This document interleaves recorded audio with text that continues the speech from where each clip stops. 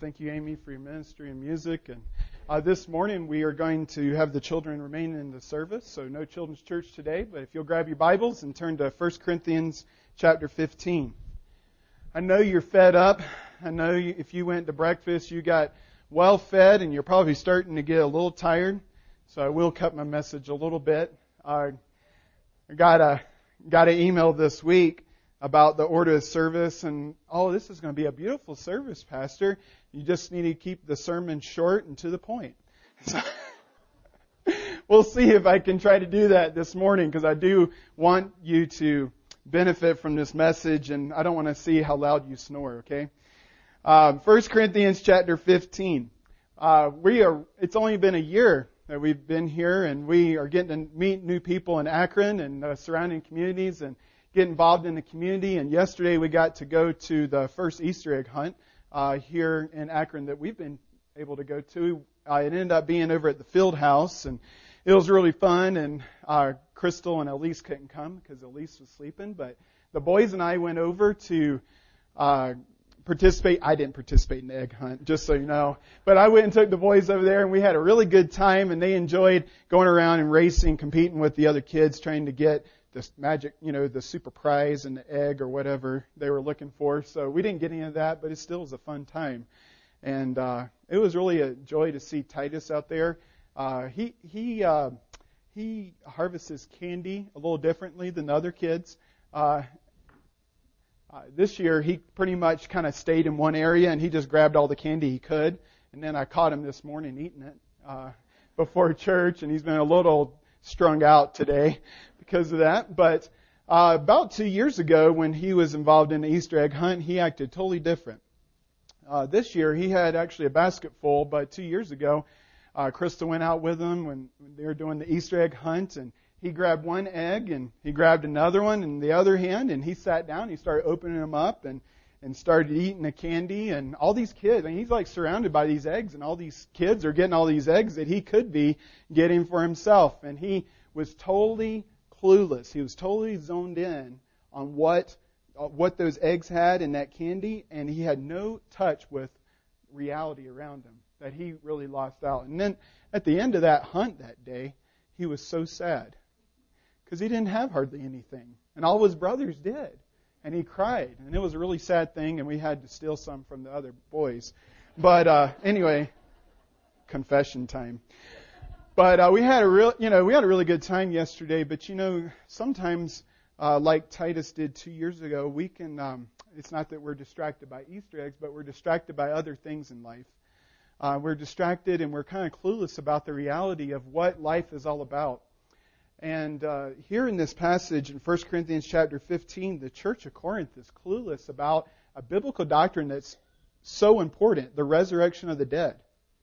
And you know what? You may say to yourself, Pastor, I'm not ignorant of the resurrection of the dead. I know that I'm going to be, I know that the Bible talks about the resurrection of the dead, but do we live like it?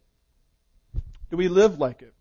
A lot of times we live like this world is all there is. And that, we need to get as much as we can. We need to enjoy as much as we can. That's really the mentality of the world, of the unsaved world. They think that this is the best there is. And so they give their lives completely to it. And their hope is all gone when it fails them. And even for Christians, we can get into this mentality as well, where we don't really think about the resurrection that much except on Sunday in April or March, or maybe at a funeral sometime. Besides that, most Christians don't think about the resurrection. We live life like Jesus is still dead. And this passage here in 1 Corinthians 15 really emphasizes the importance of the resurrection of Christ. See, we serve a risen Savior. The Lord is risen. He is risen indeed. Okay, you guys are going to get it eventually. Okay, wake up.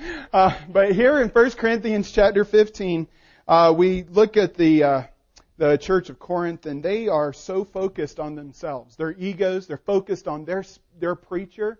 If it was Peter or Paul or Apollos, that was their special focus. They were focused on their spiritual gifts and which ones they had, and that's really what they are focusing on as we come out of chapters 12 through 14 about the spiritual gifts as well. And He hits them right square in the face because they have allowed that focus and that distraction to lead to unbelief or biblical unbelief. If you look at verse 12, it says, "Now if Christ be preached that He rose from the dead, how say some among you that there is no resurrection of the dead?"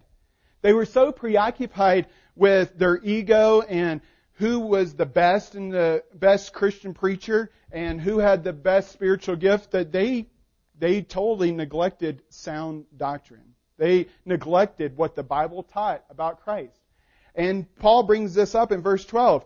Some of you say that there's no resurrection of the dead, but we preach that Christ rose from the dead. You're actually implying that Jesus was not resurrected from the dead, and this is a huge problem. And a lot of times we as Christians, we may not doubt whether the resurrection of Christ occurred. We may not doubt whether we're going to be raised from the dead sometime, but we live like Christ is dead. Like He's not alive. Like He's not on the throne and that He's still not saving people. And we need to live in the reality of the resurrection of Christ because the resurrection is significant to how you live. And this portion, verses 12 through 34, shows the importance and how the resurrection of Christ motivates how you live. If you are living for the resurrection of Christ, if you are living focused on the resurrection of Christ, it's going to motivate your hope in Him. Verses 12 through 15 read here, "Now if Christ be preached that He rose from the dead, how say some among you that there is no resurrection of the dead? But if there be no resurrection of the dead, then is Christ not risen? And if Christ be not risen, then is our preaching vain, and your faith is also vain. Yea, and we are found false witnesses of God, because we have testified of God that He raised up Christ, whom He raised not up, if so be that the dead rise not." The Christ's crucifixion is crucial. And if we stray from that and we stray from the reality of that, and if that was not true, we have a lot of problems. I mean, what really does make Resurrection Sunday important? Why do we meet every Sunday and focus on our resurrected Lord and how to live for Him? Why is it important? What would life be like if Christ wasn't alive? If He was still dead in the ground? These verses give you a scenario. Without the resurrection of Christ, our witness would be misleading. We see here that the gospel in verse 12 is centered on the resurrection of Christ. He says it there in verse 12. If Christ be preached that He rose from the dead, that's what they preached. Look at the first couple of verses. Look at verse 3. Actually, let's look at verse 1 of this chapter. "Moreover, brethren, I declare unto you the gospel which I preached unto you, which also ye have received, and wherein ye stand, by which also ye are saved, if ye keep in memory what I preached unto you, unless ye have believed in vain." And this is the gospel. Right here, verse 3. If you ever want to share the gospel with somebody in 2 or 3 verses, here it is. "For I delivered unto you, first of all, that which I also received, how that Christ died for our sins." And what does it say after that? "According to the Scriptures." Okay. Then verse 4. "And that He was buried, and that He rose again the third day, according to the Scriptures." What is the gospel of Jesus Christ based on? The Word of God, isn't it? There's a lot of gospels out there today. You know, this person says this thing, this person says that thing, this book says this thing, but you know what this book says? It says that salvation is only through Jesus Christ and Him alone. That when we look to the cross, we see grace, we see forgiveness, we see love. We see only the Son of God and the only person that can save us from our sins. And so Paul says, hey, if the resurrection's not true, then the gospel cannot be true. Because that's what it's centered on. Second of all, he says the apostles misled us, or they witnessed of the resurrection, so they lied. Look at verse 5. It says, "In that Jesus was seen after He was raised from the dead of Cephas or Peter, then of the 12. And after that He was seen above 500 brethren at once, of whom the greater part remain unto this present, but some are fallen asleep or have died. After that, he was seen of James, his brother, then of all the apostles. And last of all, he was seen of me, Paul writes, as one born out of due time. So, if the resurrection of Christ is not true, then the apostles lied, because the reason why they were apostles, because they were sent ones from Jesus, because they were eyewitnesses of Him. They had seen Jesus. There are no apostles today. People who claim to be apostles today are not biblical apostles, because they haven't seen Jesus Christ face to face. They haven't been sent by Him personally. Okay? And so here we have the apostles that they were eyewitnesses of the resurrection. And if the resurrection of the dead or the resurrection of Christ is not true, then they lied. And our faith has no foundation. And our faith is also miserable. Look at verses 16 through 19. Our faith would be miserable without the resurrection of Christ. It says, "For if the dead rise not, then is not Christ raised. And if Christ be not raised, your faith is vain. Ye are yet in your sins. Then they also which are fallen asleep in Christ are perished. If in this life only we have hope in Christ, we are of all men most miserable." If Jesus was not resurrected from the dead, we wouldn't have forgiveness of sins. A lot of times when we talk about the cross and we say, why did Jesus die on the cross? It was to pay the penalty for our sins. But why did He live? To prove that He did it. Amen? Yeah, that's exactly why He lives, is to prove His claims. We preached from Luke chapter 19 last week. In Luke 18, Jesus prophesied that He would go to Jerusalem, that He would be arrested by the religious leaders there, that He would suffer, that He would be crucified, He would be buried, and He would be resurrected on the third day. Jesus prophesied it before it actually happened. If the resurrection didn't happen, He wasn't who He claimed to be. He wasn't the Son of God.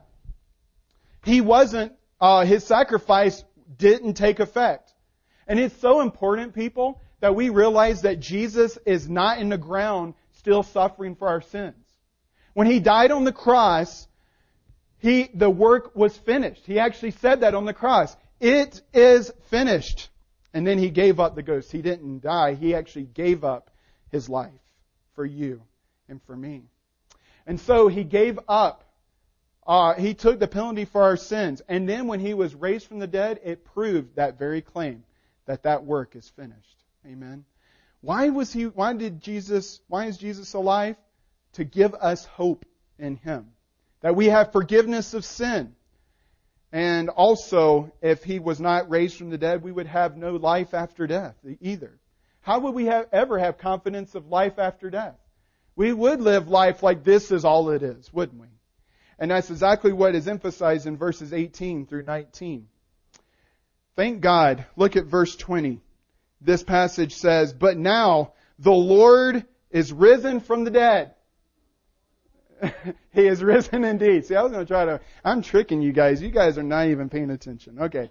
You did better that time. I didn't have to lead you along. But now Christ is risen from the dead. And what does that mean? You guys are going to get it eventually. What does that mean for you and me? Our faith has a foundation. Our preaching has a purpose. Our sins are forgiven, and our Christian loved ones, friends, family, we're going to see again. They are alive. They're with the Lord. They're not in the ground. They're with the Lord. 2 Corinthians 5 says, absent from the body and present with the Lord. Amen. And I'm looking forward to seeing my loved ones very soon. And I'm so glad for the resurrection of Christ that gives me hope in Him. Christ's crucifixion is crucial. Your resurrection is certain. Verses 20 through 28. Verses 20 and 22 emphasize that God promises resurrection in Christ. Verse 20, we already read that. Verse 21. For since by man came death, by man came also the resurrection of the dead. For as in Adam all die, even so in Christ shall all be made alive. It says here that Jesus is the first one to be resurrected. Now, preacher, I think you got your facts wrong. No, I don't. I know what you're thinking. You're saying, well, in the Old Testament, there was a widow's son that was raised from the dead, wasn't it? And then you got Lazarus that was raised from the dead, and you got people after the crucifixion of Christ that were raised from the dead, by the way. Why did that happen? To prove that He had conquered death. But did those people live forever after that? They died, didn't they? See, Jesus is the only one who has been resurrected and will never die again. Do you understand the difference? He has a resurrected body. And He is the first fruits, this passage says, of those from the dead that have a sinless body. Of course, He didn't have a sinless body before, but it will never die again. And so that is the hope that we have in Christ. And verses 21 through 22 says that the only way you can experience that kind of resurrection is in Christ. It says at the end of verse 22, even so, in Christ shall all be made alive. Shall all be made alive. What a hope we have in Christ. Our resurrection is certain because God promises it, but then also God plans resurrection through Christ. Verses 23 through 28. Says, but every man in his own order, Christ the first fruits, afterwards, they that are Christ at His coming. Then cometh the end, when He shall have delivered up the kingdom to God, even the Father, when He shall have put down all rule and all authority and power. For He must reign till He hath put all enemies under His feet. The last enemy that shall be destroyed is death. For He hath put all things under His feet. But when He saith all things are put under Him, it is manifest that He is accepted, which did put all things under Him. And when all things shall be subdued unto Him, then shall the Son also Himself be subject unto Him that put all things under Him, that God may be all in all. I know that is a mouthful. And Paul really kind of goes on a side here and says, not only is your resurrection promised and certain because it's promised, but also God has a plan of how He's going to resurrect people. It says here that Jesus was the first to be resurrected like this. And then at His coming, He's going to resurrect His own. The ones who have put their faith in Him as Savior. This is the first resurrection as described in Revelation chapter 20. Blessed is those that participate in this first resurrection. Because the second death hath no power over them, according to the Scriptures. And so here, when they're talking about this order, Jesus is resurrected first, then His own at His coming. Now, some people get this mixed up, and we read in 1 Thessalonians 4 about a rapture that's going to take place. And it is in the Word of God, and we can't ignore it. And it says that Jesus will come, and at His second coming, He will, before He raptures His church, the dead in Christ shall rise first. That means the ones who are Christians who have died, they will be resurrected first and given that glorified body. This is part of the second coming of Christ. But then we read later on in the book of Revelation in chapter 20 that another resurrection takes place at the end of the tribulation. Well, it's the same coming. All right? When Jesus comes in the air, He's going to raise the dead in Christ. But when He comes to earth after the tribulation and sets up His earthly kingdom, He's going to resurrect the rest of the dead in Christ. Because people are saved during the tribulation. And so the point is God has it under control. God has an order even to how He's going to raise people, how He's going to resurrect His people, and how also He's going to restore His creation. He says that during that reign of Christ, sin and death will still exist.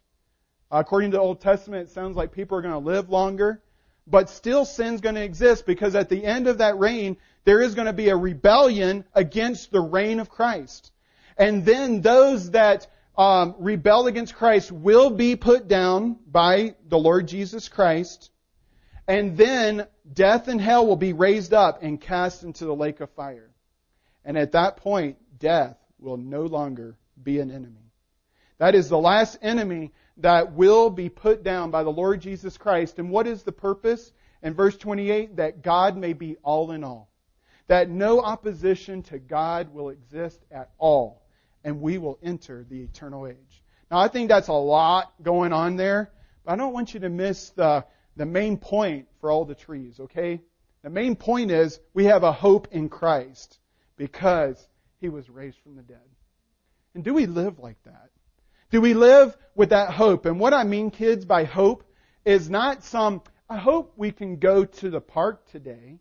Or I hope that when I grow up, I make a lot of money and can buy a Ferrari. This hope is a confident expectation of something good in the future. You know that it's going to happen. It's not a possibility. You know it's going to happen because it's promised and you have evidence for it.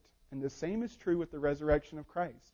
It gives us hope in Christ that He is the Savior and that our sins are forgiven, that our preaching has a purpose, that we have a faith with a foundation, and that we will be raised from the dead one day and be with our loved ones and with the Lord Jesus Christ. What a motivation for us. But secondly, the second motivation that the resurrection gives is service to Christ. When you live in the reality of the resurrection of Christ, you're going to live different. Not only are you going to live with a hope in Christ, but you're going to live with service to the Lord Jesus Christ. You're not going to stand around with your hands in your pocket because you realize that this time is very short. This is not your world. You're just passing through. And that there is a better world and that there is a life beyond the grave. And you're going to stand before your Lord one day and He is going to reward you based on how you served Him. And you're going to have to give an account. And you're going to live differently. We see here in verse 29 probably one of the most complicated verses in the Bible. Okay? It's been misinterpreted so much. But it says, "Else what shall they do which are baptized for the dead, if the dead rise not at all? Why are they then baptized for the dead?" That is a complicated verse. But it really does pick up where verse 19 left off about what would happen if there was no resurrection. And basically the point is our service would be insignificant. See, it gives significance to why we do what we do as children of God. And here in verse 29, it emphasizes the fact of living outspoken for Christ. It uses this phrase, baptized for the dead. And some people have taken it to believe that you can be baptized for someone that is gone and dead, and you can somehow save them and they can go to heaven, if maybe they didn't trust in Christ as Savior. And we can't believe that as biblical Christians, because the Bible teaches that salvation is a personal matter. Okay? The Bible says, believe on the Lord Jesus Christ and thou shalt be saved. It doesn't say believe for someone else. It says personally you believe in the Lord Jesus Christ and thou shalt be saved. And when it talks about baptism, we see in the book of Acts that it was always done after salvation. It was always done to identify yourself as a Christian. The order was always saved, then baptized, then added to the church. You see it in Acts chapter 2. And so baptism, it does not save anyone. Because can you think of a fundamental problem? I actually talked to my 9-year-old this week. I said, can you see a problem with someone believing that being baptized for the dead would be a problem? And my oldest son, Josiah, said these very things. That's why I'm sharing them with you. Well, salvation is something you have to do for you have to believe in Jesus for yourself. And then second of all, baptism doesn't save somebody. If it was, then that would be a work, and then you would earn your way to heaven. And the Bible says, not of works, lest any man should boast. For by grace are you saved through faith, and not of yourselves. It is the gift of God. And so we have this contradiction. So people have misinterpreted this passage to thinking that you can be baptized for someone else and save them. What does it really mean? And by the way, I can go into about 100 more interpretations on that. But I want to just stick to what actually makes sense here, okay? Here in verse 29 it says, baptized for the dead. This word baptized, it is a Greek word, baptizo. It's the same one we use for Christian baptism. And it is Christian baptism that we're talking about here. Okay? And when we talk about Christian baptism, that word baptizo was used for laundry, for dyeing things. So if you wanted to bleach a garment, you would dip it in this bleach and it would come out and it would be white because of that bleach. It would identify with that bleaching agent. If you were in the dyeing business, you would dye that, you would immerse that that garment into the dye and bring it out and it would take on that color. And that's exactly what baptism is like. And that's exactly what it represents, is that when we are baptized in the Lord Jesus Christ, we are identifying ourselves with Him. We are identifying and coming out and speaking out that I am a Christian. When people in the first century were baptized at the Jordan River or any other body of water, they were essentially putting a target on their back that they were followers of Christ and that Jesus was their Savior. And in America, we don't really see that as much, but in Muslim or Middle Eastern countries or countries that are dominated by Islam, they are martyred. They're baptized in secret, because if they're baptized and someone knows it, they might be killed, and their witness would be very short-lived. And so that's exactly what this baptism is it's identifying with Jesus Christ. But it says baptized for the dead. And that word for can also be translated in the place of. In the place of the dead. And what we're looking at here is the fact, it's kind of like a military situation. You know, we're described as soldiers, Christian soldiers of Christ. And when in a war, when soldiers are killed and they die, what happens? Other soldiers are recruited to the front line, are they not? And so they are identified in that war. They are identified with that army, and they have a target in their back. And what is going on here, I believe, is probably the most biblical and most consistent with Scripture, is that they're talking about new converts, new Christians that are taking the place of those that have died in Christ. That's what we've been talking about, is resurrection here. It makes sense in this context. People that have died in Christ. So the point is, why would these people take the place of those who had died in Christ if they're not going to be raised from the dead? That's the argument. Why would they live that way? Why would they put a target on their back? Why would they be outspoken for Christ if they were just going to die and that was it? And the point is that that is not it. And see, the resurrection of Christ compelled them and motivated them to be outspoken for the Lord Jesus Christ and to stand out for Him. Secondly, in verses 30 through 32, here's the context again, is suffering. It says, "And why stand we in jeopardy every hour? I protest by your rejoicing which I have in Christ Jesus our Lord, I die daily. If after the manner of men I have fought with beasts at Ephesus," which that actually took place, a riot took place, and these people were acting beast-like, trying to kill Paul. What advantage it me if the dead rise not? Let us eat and drink, for tomorrow we die. So if Jesus Christ has been raised from the dead and you're living the reality of His resurrection, you're going to be outspoken for Christ. You're going to be compelled also to suffer for His name's sake, because you know that He is alive and you're going to stand before Him one day. And the reality is that there are people like the Apostle Paul that stand in jeopardy every hour in this world for being a Christian. You have the joy and the privilege of living in a country that has religious liberties. We have the freedom and the privilege to be able to gather like this and to study the Word of God and preach the Word of God. But some people in the world do not. And you know what? They stand in jeopardy. Why do they do that? Why do they stand in jeopardy every hour? Because they believe that Jesus really is alive. They live like it. And a lot of times we American Christians, when we start suffering for Christ, we run away from it. And I think it's because we think like, wow, this is all there is. And we forget that our Lord Jesus, that He suffered these very same things. In verse 31, Paul said, I die daily. And he did. He faced opposition and mistreatment every day for following the Lord Jesus Christ. And if Jesus wasn't alive, that would have been a waste of time and so hopeless. He'd be such a pitiful person. But that's not the case that he's making here. And he said, and he also mentions this quote from a play. It's actually a secular play. Let us eat and drink he references the Old Testament here. Let us eat and drink, for tomorrow we die. And you know what? We Christians are called to live a life of denying self. Jesus says, if you're going to be my disciple, deny yourself, take up your cross, and follow me. And you know what? Why we do that? Because we serve a risen Savior. Okay, He's called us to do that, and we are following and serving a resurrected Christ, not someone who is dead in the grave. See, we are so distinguished from any other religion. Buddha, he's gone. He's dead.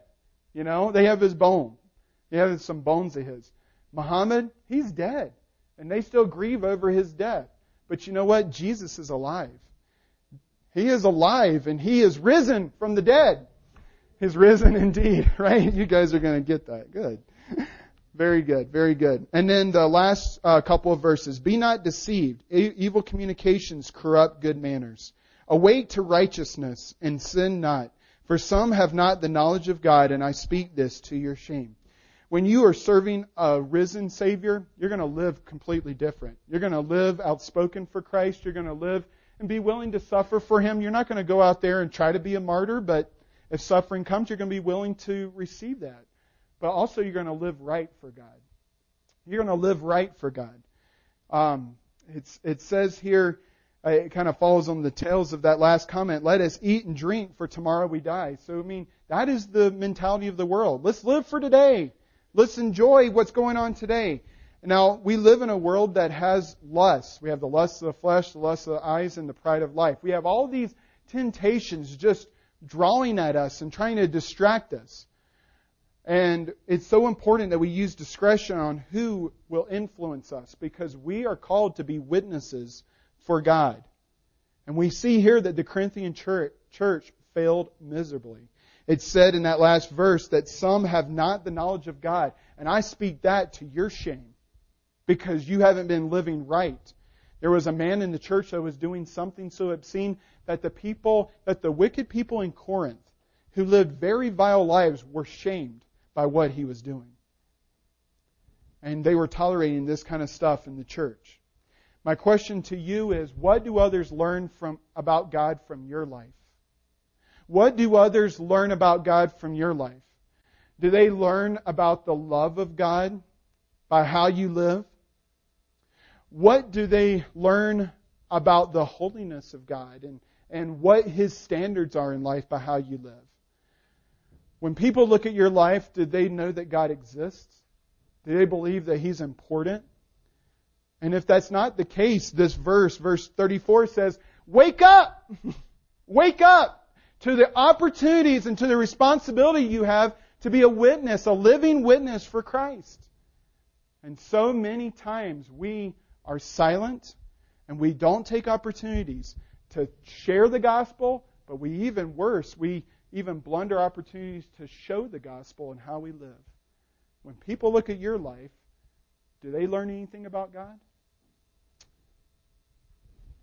The resurrection of Christ is significant to how you live. And are you living in that reality, that Jesus is alive? Do people see that in your life?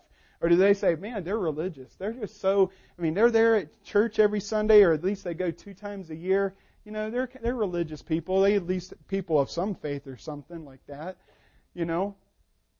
But do they see it on a day-to-day basis that you serve a risen Savior? That He's alive? Do they see that in your life? By your hope that you have in Him and how you serve Him. Let's live with some hope in Christ. And if we do have hope in Christ, we're going to share that with others, aren't we? And we're going to live completely different. With every head bowed and eyes closed, let's consider what this text is saying for us today and respond to the Word of God as we studied it this morning. Jesus is alive.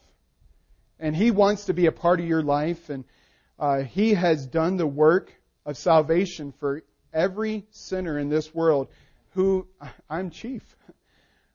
And if you are in this room or under the sound of my voice and you haven't accepted Jesus as your personal Savior, why not? The Bible says that He died for our sins according to the Scriptures, that He was buried and rose again on the 3rd day according to the Scriptures. Will you believe what the Word of God says? Will you believe that your sins can be forgiven through Jesus Christ? Have you ever in your life accepted Jesus Christ as your personal Savior? It's so easy. And then you can know that you have a home in heaven when you die. You know that you're not going to be going to a lake of fire, but you're going to be with the Lord forever and evermore.